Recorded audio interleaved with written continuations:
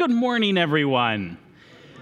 Please take your Bibles, your copy of God's Word, and turn with me to Ezra chapter 3.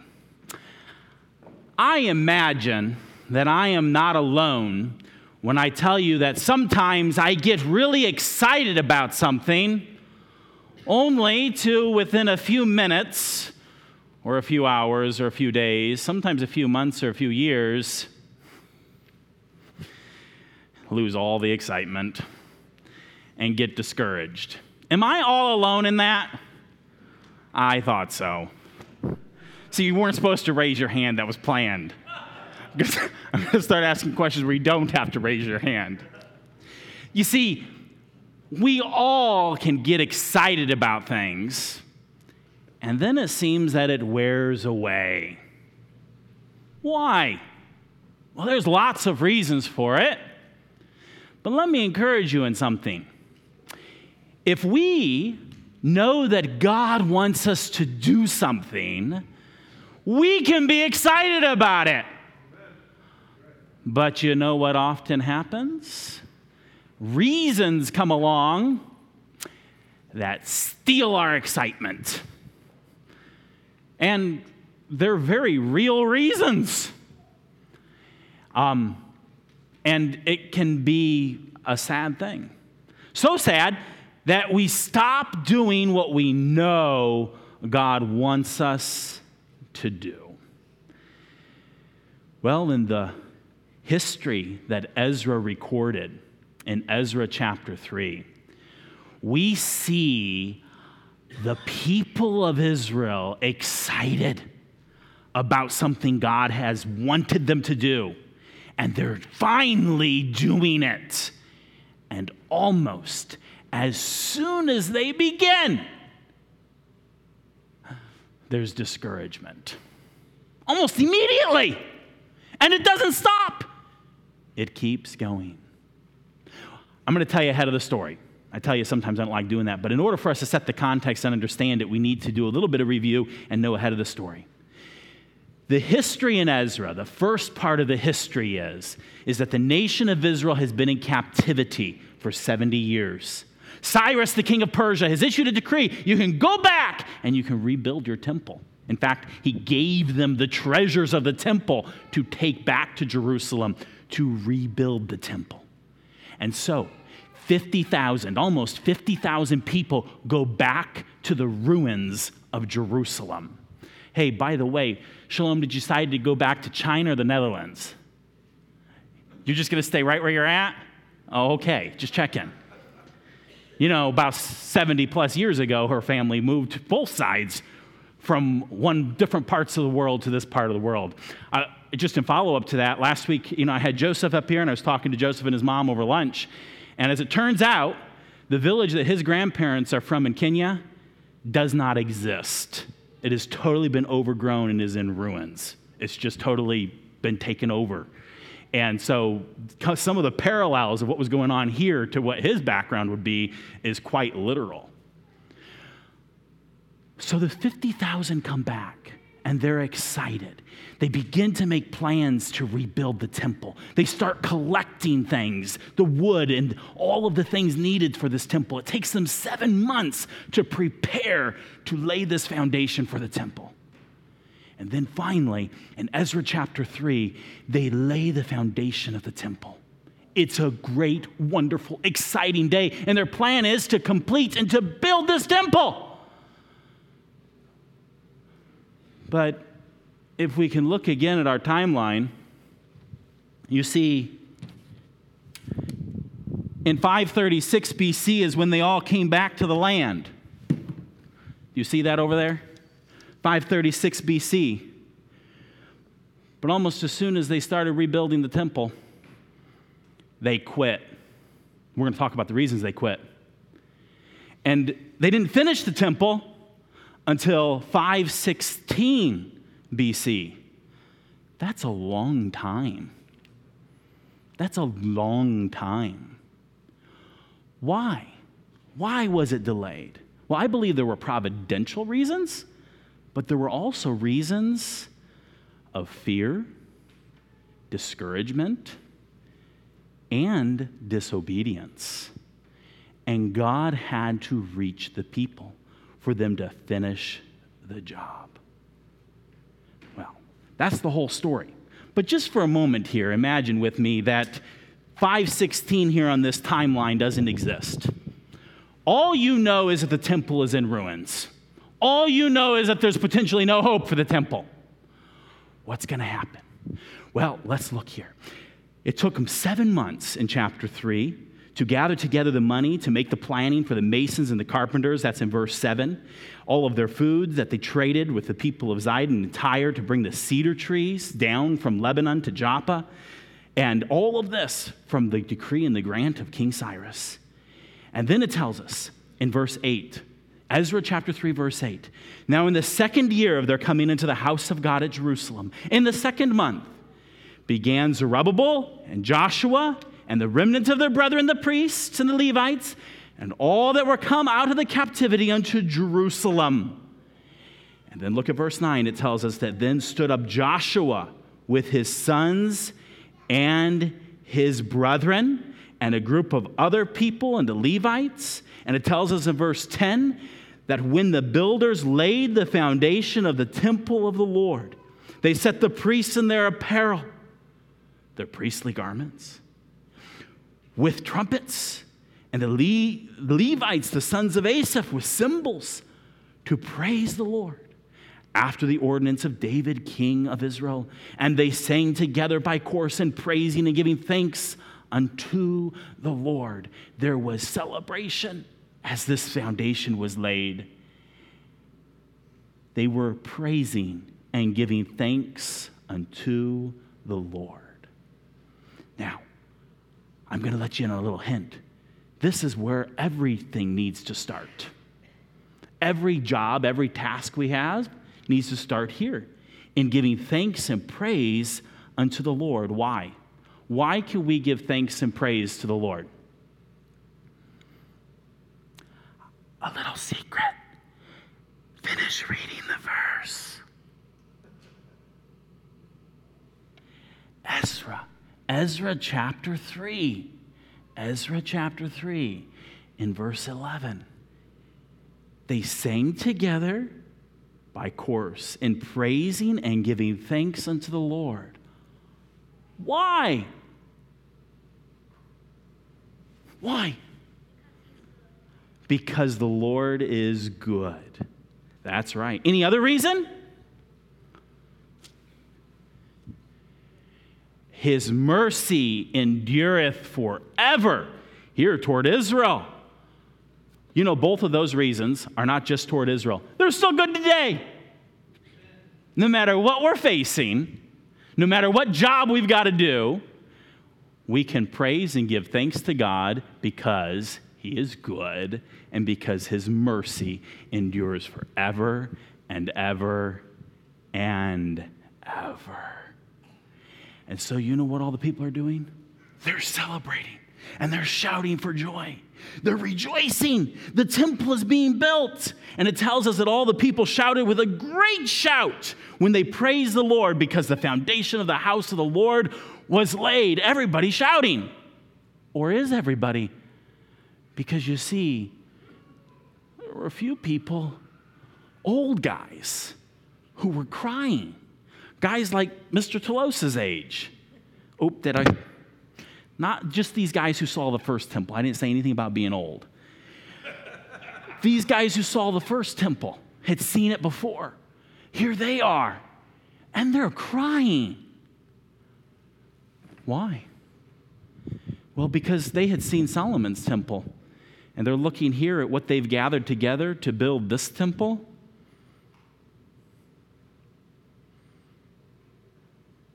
It's as nothing. I mean, Solomon's temple had cedars from Lebanon, but, there's no way they're going to make it as beautiful and as amazing as the temple that Solomon had built. They just know it. And so they're weeping, for it tells us that many of the priests and the Levites and the chief of the fathers, who were ancient men that had seen the first house when the foundation of this house was laid before their eyes, they wept with a loud voice many shouted for joy. Why were they weeping? Because, well, we don't given an exact answer here. But you know who gives us the answer? Haggai. You ever heard of Haggai? Haggai was a prophet in this same time. Well, not quite this time, a few years later.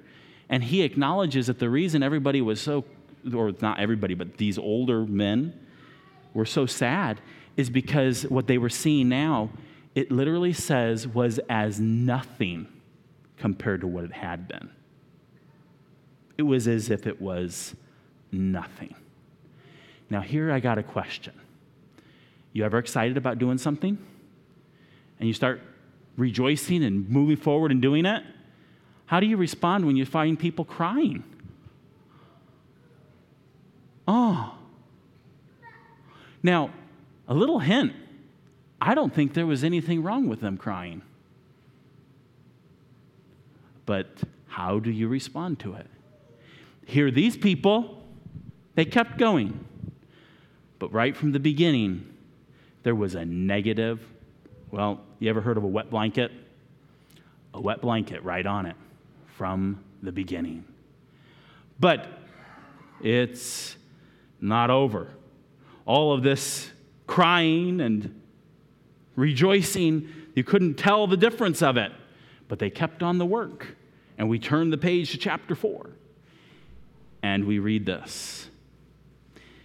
Now when the adversaries.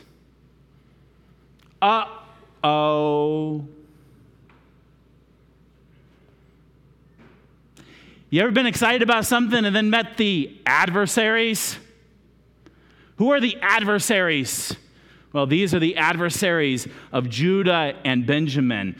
And they hear that the children of the captivity were building the temple unto the Lord God of Israel.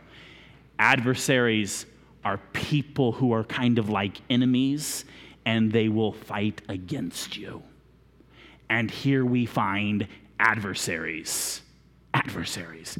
Did you know what? We have adversaries. Sometimes our very adversary is our own flesh.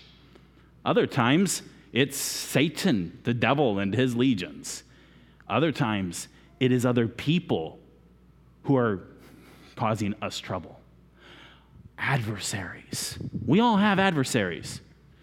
Did you know that if God wants you to do something, it's very likely that you're going to face adversaries just like that, and no matter what? Let me show you something in the New Testament. Let's do a sword drill here.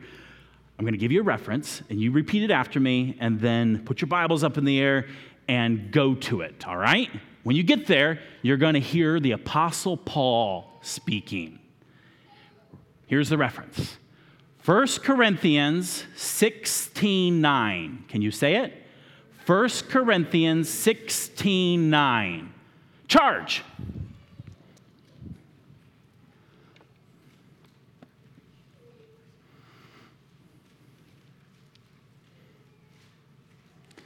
When you get it, stand up and just read it out loud for everyone to hear. For a great and effective door is open to me, and there are many adversaries.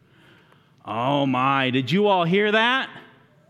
Paul is writing to the church at Corinth, and he says, there is a great and effectual door that's opened unto me. That means he has opportunity to do great things for God, effective things for God, and great things for God.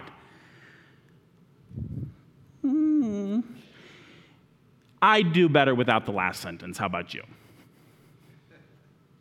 Right?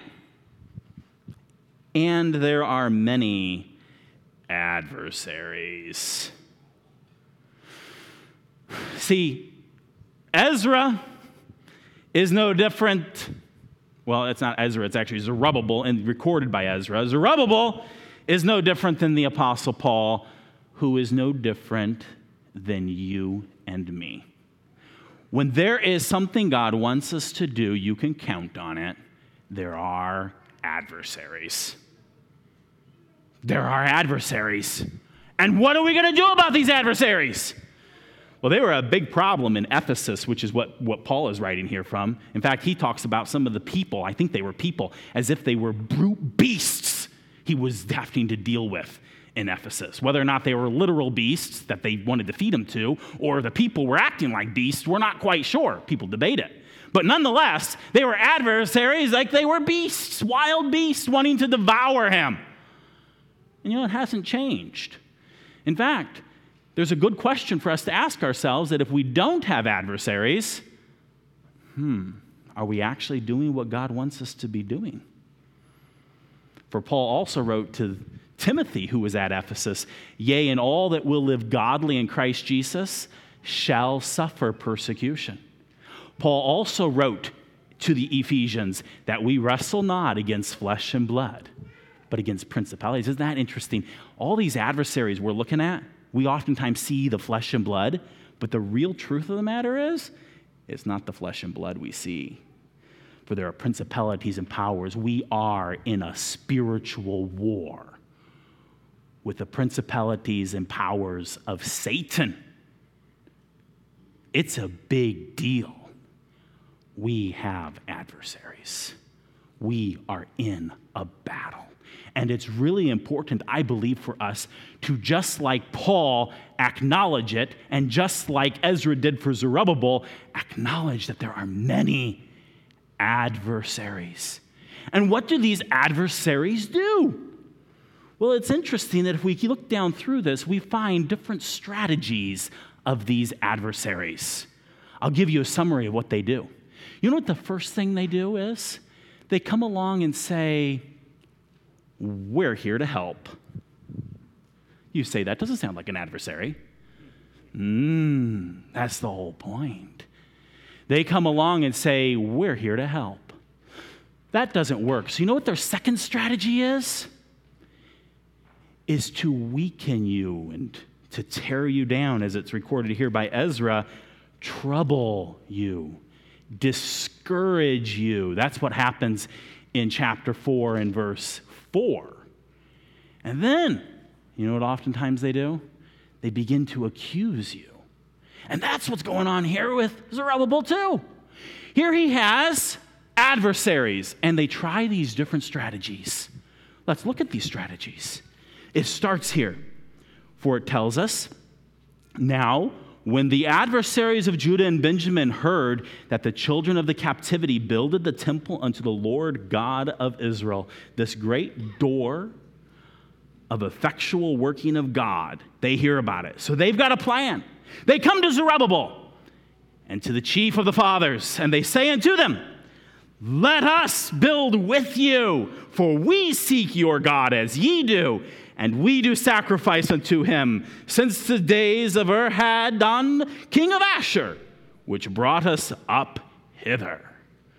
Does that sound like a wonderful thing? That doesn't sound like an adversary. Does it sound like an adversary to you? Well, you need a little more information if you're going to identify it as an adversary, because at face value, it sounds good. We want all the help we can get. We've got a great big job to do in building this temple. We need lots of help. So these guys, yes, we want you to help us. Right? So then why, in verse 3, does Zerubbabel and Joshua, so Zerubbabel is the prince and Joshua is the high priest, and the rest of the chief of the fathers say to them, quote, "Ye have nothing to do with us to build an house unto our God, but we ourselves together will build unto the Lord God of Israel, as King Cyrus, the king of Persia, hath commanded us." Now you might be sitting there thinking, what's wrong with these people? Here these guys show up, offer to help, and Zerubbabel, the prince, and Joshua, the high priest, and all the chief of the fathers say, "You have nothing to do with us." Well, wait a minute. Maybe you're one of those guys just sitting watching this and going, These people said that, "Let us build with you." They said, "For we seek your God as ye do, and we do sacrifice unto him." That sounds like a great group of people to help build a temple, right? Some of you have no idea what the big deal is here because you're looking at it and it probably doesn't make sense to you. And if we look only at Ezra, it may not make sense to us either. So what's the background here? What's going on? Well, there's a little hint about it as to when these people say they've been serving their God. And we have to go back to 2 Kings to learn about it. In 2 Kings chapter 17, we learn about these people. Do you know who they were in the days of Jesus? They were called the Samaritans. Does that sound familiar? In the days of Jesus, they were called the Samaritans. So why did, way back here, even 400 years before Jesus, why did Zerubbabel, why did Joshua, and why did the high priest say, no, you have nothing to do with us?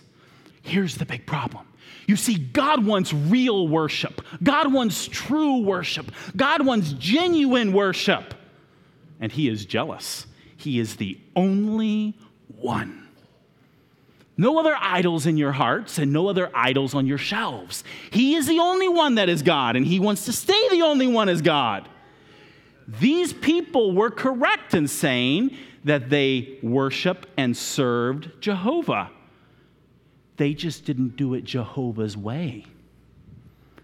What these people did is they took all the idols of the ancient Canaanites and all the idols from all of the lands that Assyria had conquered, and they set up idols for every god. Every idol. They worshiped all gods. And so that's why Zerubbabel and Joshua and the chief of the fathers say, you have nothing to do with us. Part of what's going on here is that what has gotten Judah in trouble, why they've been in captivity for 70 years, is because they were mixing their religion with other gods. And the whole point of what they're doing very courageously is that Zerubbabel and Joshua are saying, no, we're not doing that again, because all that did was get us in trouble. We're going to worship God alone. He's the only God. And over in 2 Kings, it tells us in chapter 17 that the king of Assyria, he brought people from all over his conquered empire, and he implanted them in Israel instead of the children of Israel. So they began to intermarry, and they began to create this very diverse race. But it was also very diverse in idolatry, worshiping of idols. And how do we know that? If you look here in verse 32 of 2 Kings 17, verse 32, it says, so, listen, they feared the Lord. That's Jehovah, all caps. And made unto themselves of the lowest of them priests of the high places, which sacrificed for them in the houses of the high places. They feared the Lord, all caps, Jehovah, and served their own gods, after the manner of the nations whom they carried away from thence. Unto this day they do after their former manners. They fear not the Lord. Neither do they after their statutes, or after their ordinance, or after the law and commandment which the Lord commanded the children of Jacob, whom he named Israel, with whom the Lord had made a covenant and charged them, saying, ye shall not fear other gods, nor bow yourselves to them, nor serve them, nor sacrifice them to them, but the Lord who brought you up out of the land of Egypt with great power and a stretched out arm, him shall ye fear, and him shall ye worship, and to him shall ye do sacrifice. And it just continues on. But these adversaries come along and they say, we want to help. Do you know what their goal was? Their goal was to bring the idolatry of all their pagan religions and mix it right in with the worship of Jehovah. And so some people, back then and even today, say, well, we want to accept all the help we can get, right?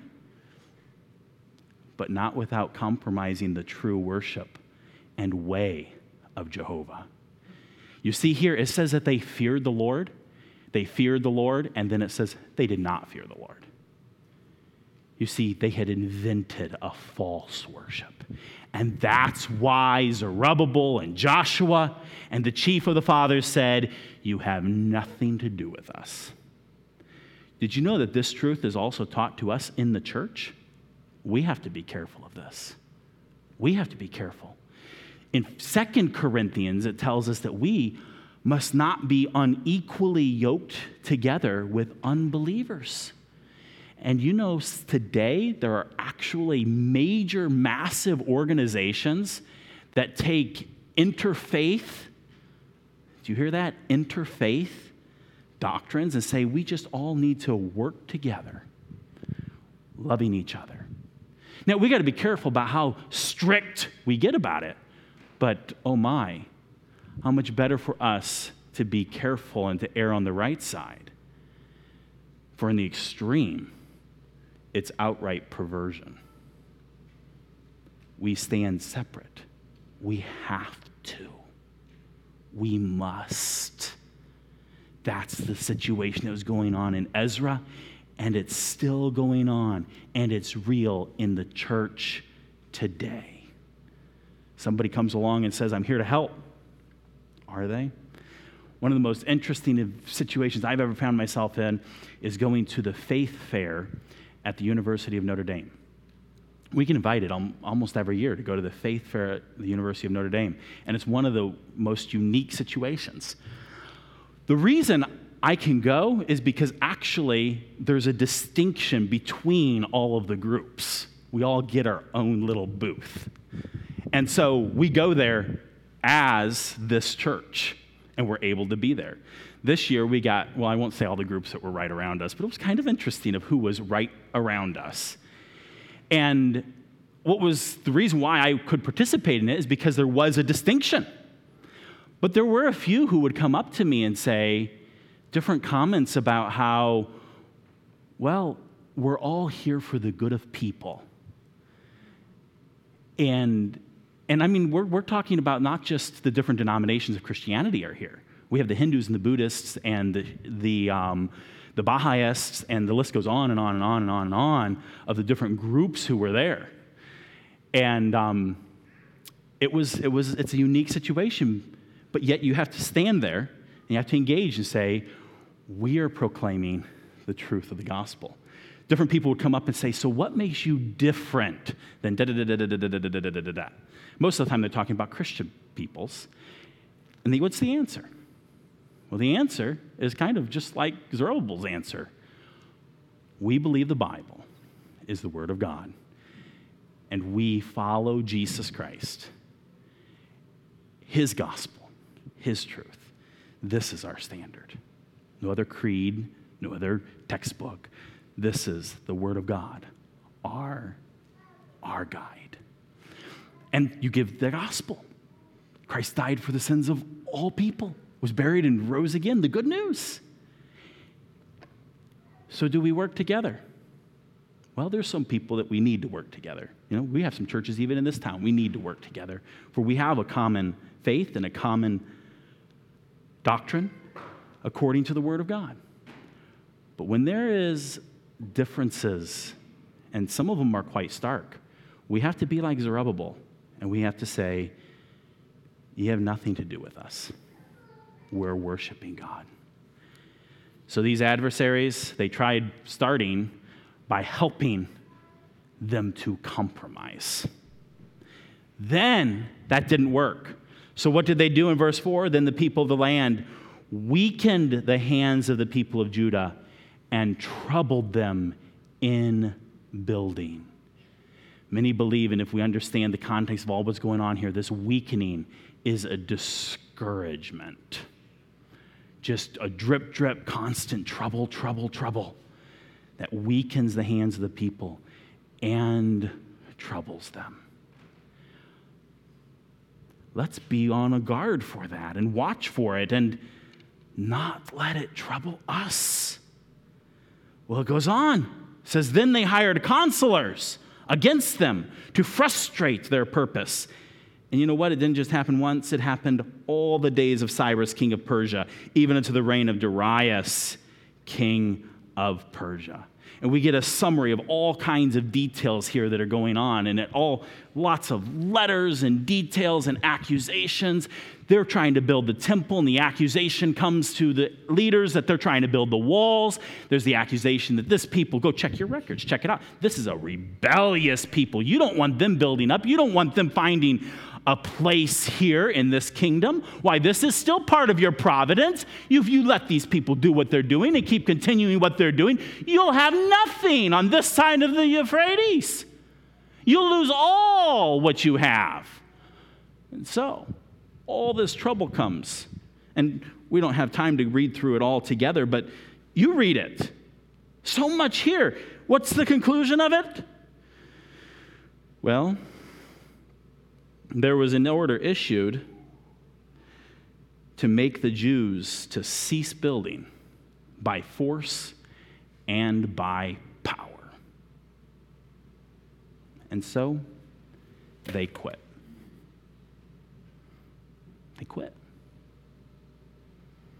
They quit. They quit doing what God wanted them to do.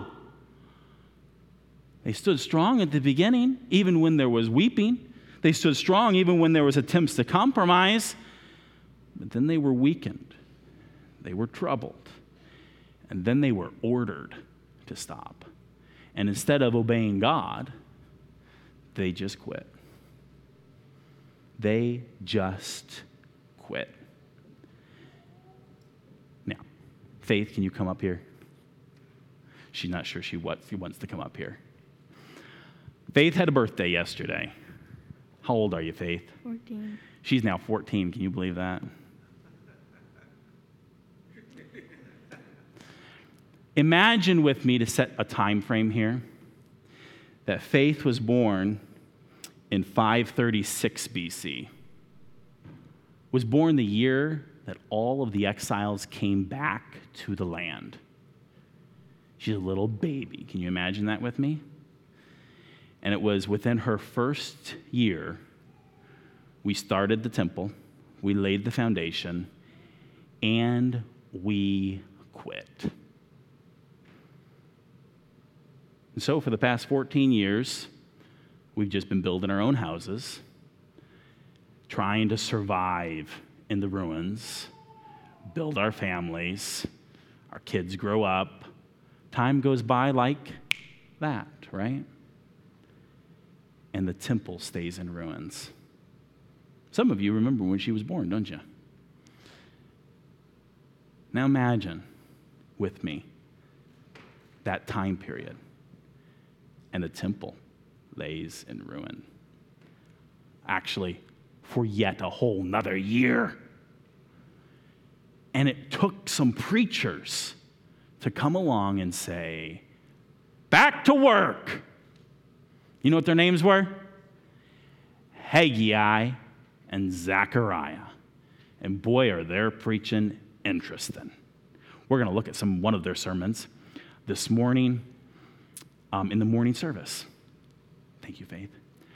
You know what I call it? The 3-word sermon. You know, are you excited about something God wants you to do? Don't wait 14 years to hear the 3-word sermon. Don't wait 14 years to obey the 3-word sermon. Do you know what it is? You're going to have to wait. You might be able to figure it out. But what are the 3 words that they all needed here? Well, this message is to be continued because we need to hear that sermon.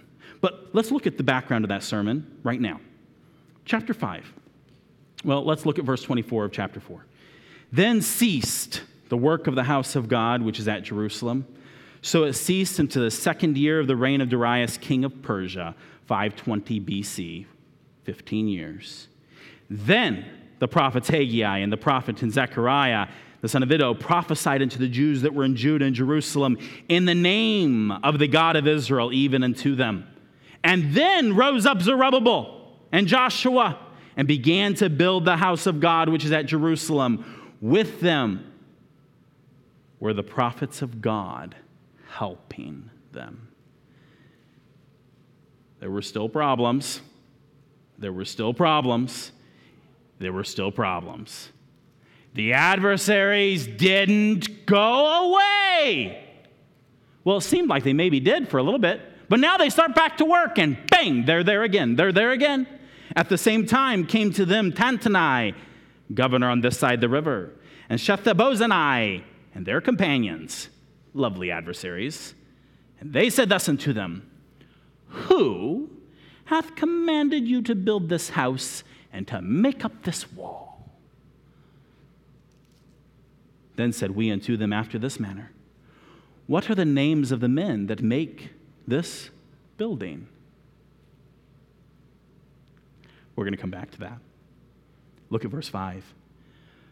But the eye of their God was upon the elders of the Jews, that they could not cause them to cease. Did you hear that? What's your job today that God wants you to do? Today. Is there something he wants you to do today that's hard? Is there something you know he wants you to do tomorrow, this week, that's hard? Even your own flesh says, yeah, no, that's too hard. Or you have adversaries that trouble you. Or you get discouraged. Will you believe this truth? That the eye of your God is upon you? You know, this doesn't mean that he's just sitting there watching you. This means that he sees and he's doing something about it. It's just like back in Genesis where we got introduced to God by this name, Jehovah Jireh. You know, that name has been translated in two different ways. The first is the Lord who sees. The Lord who sees. But do you know what the other way it's translated as? Anybody know? What's another way it's translated? The Lord who provides. You see, the whole point is that if God sees, he's going to do something about it. If God sees, he's going to do something about it. And so here, the eye of their God was upon the elders. The eye of God is upon you. So that there is no one or nothing that can cause you to cease from doing what God wants you to do. So obey. Obey. Believe in your God. I'm going to give you the 3-word sermon. It's this: God with me. We're going to talk more about that later. Think about it. God with me. That's the only sermon you need to live this life. God with me. Heavenly Father, we bow to you in prayer.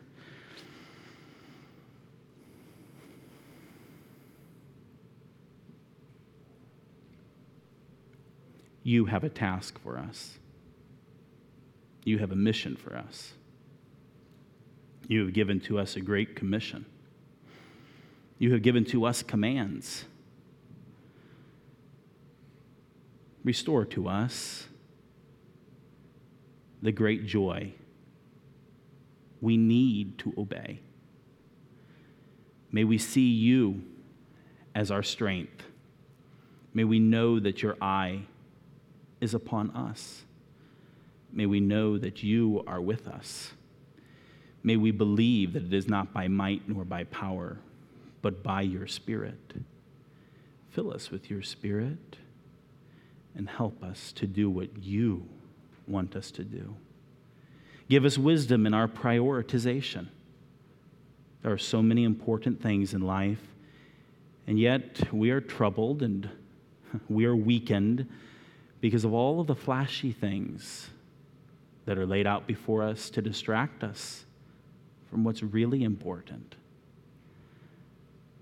May the fact that you see, the fact that you're with us, help us in our priority. Help us to do what you want us to do.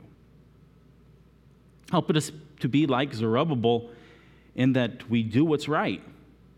And help us also to be like Zerubbabel, that even when we have become discouraged and quit, we will get up again in your strength and power to do what you want us to do. Thank you that even in the midst of our failures, you stand ready to encourage us, to motivate us to get up and to do what is right. We need your help this day. We need your strength and your power. We pray in your name. Amen.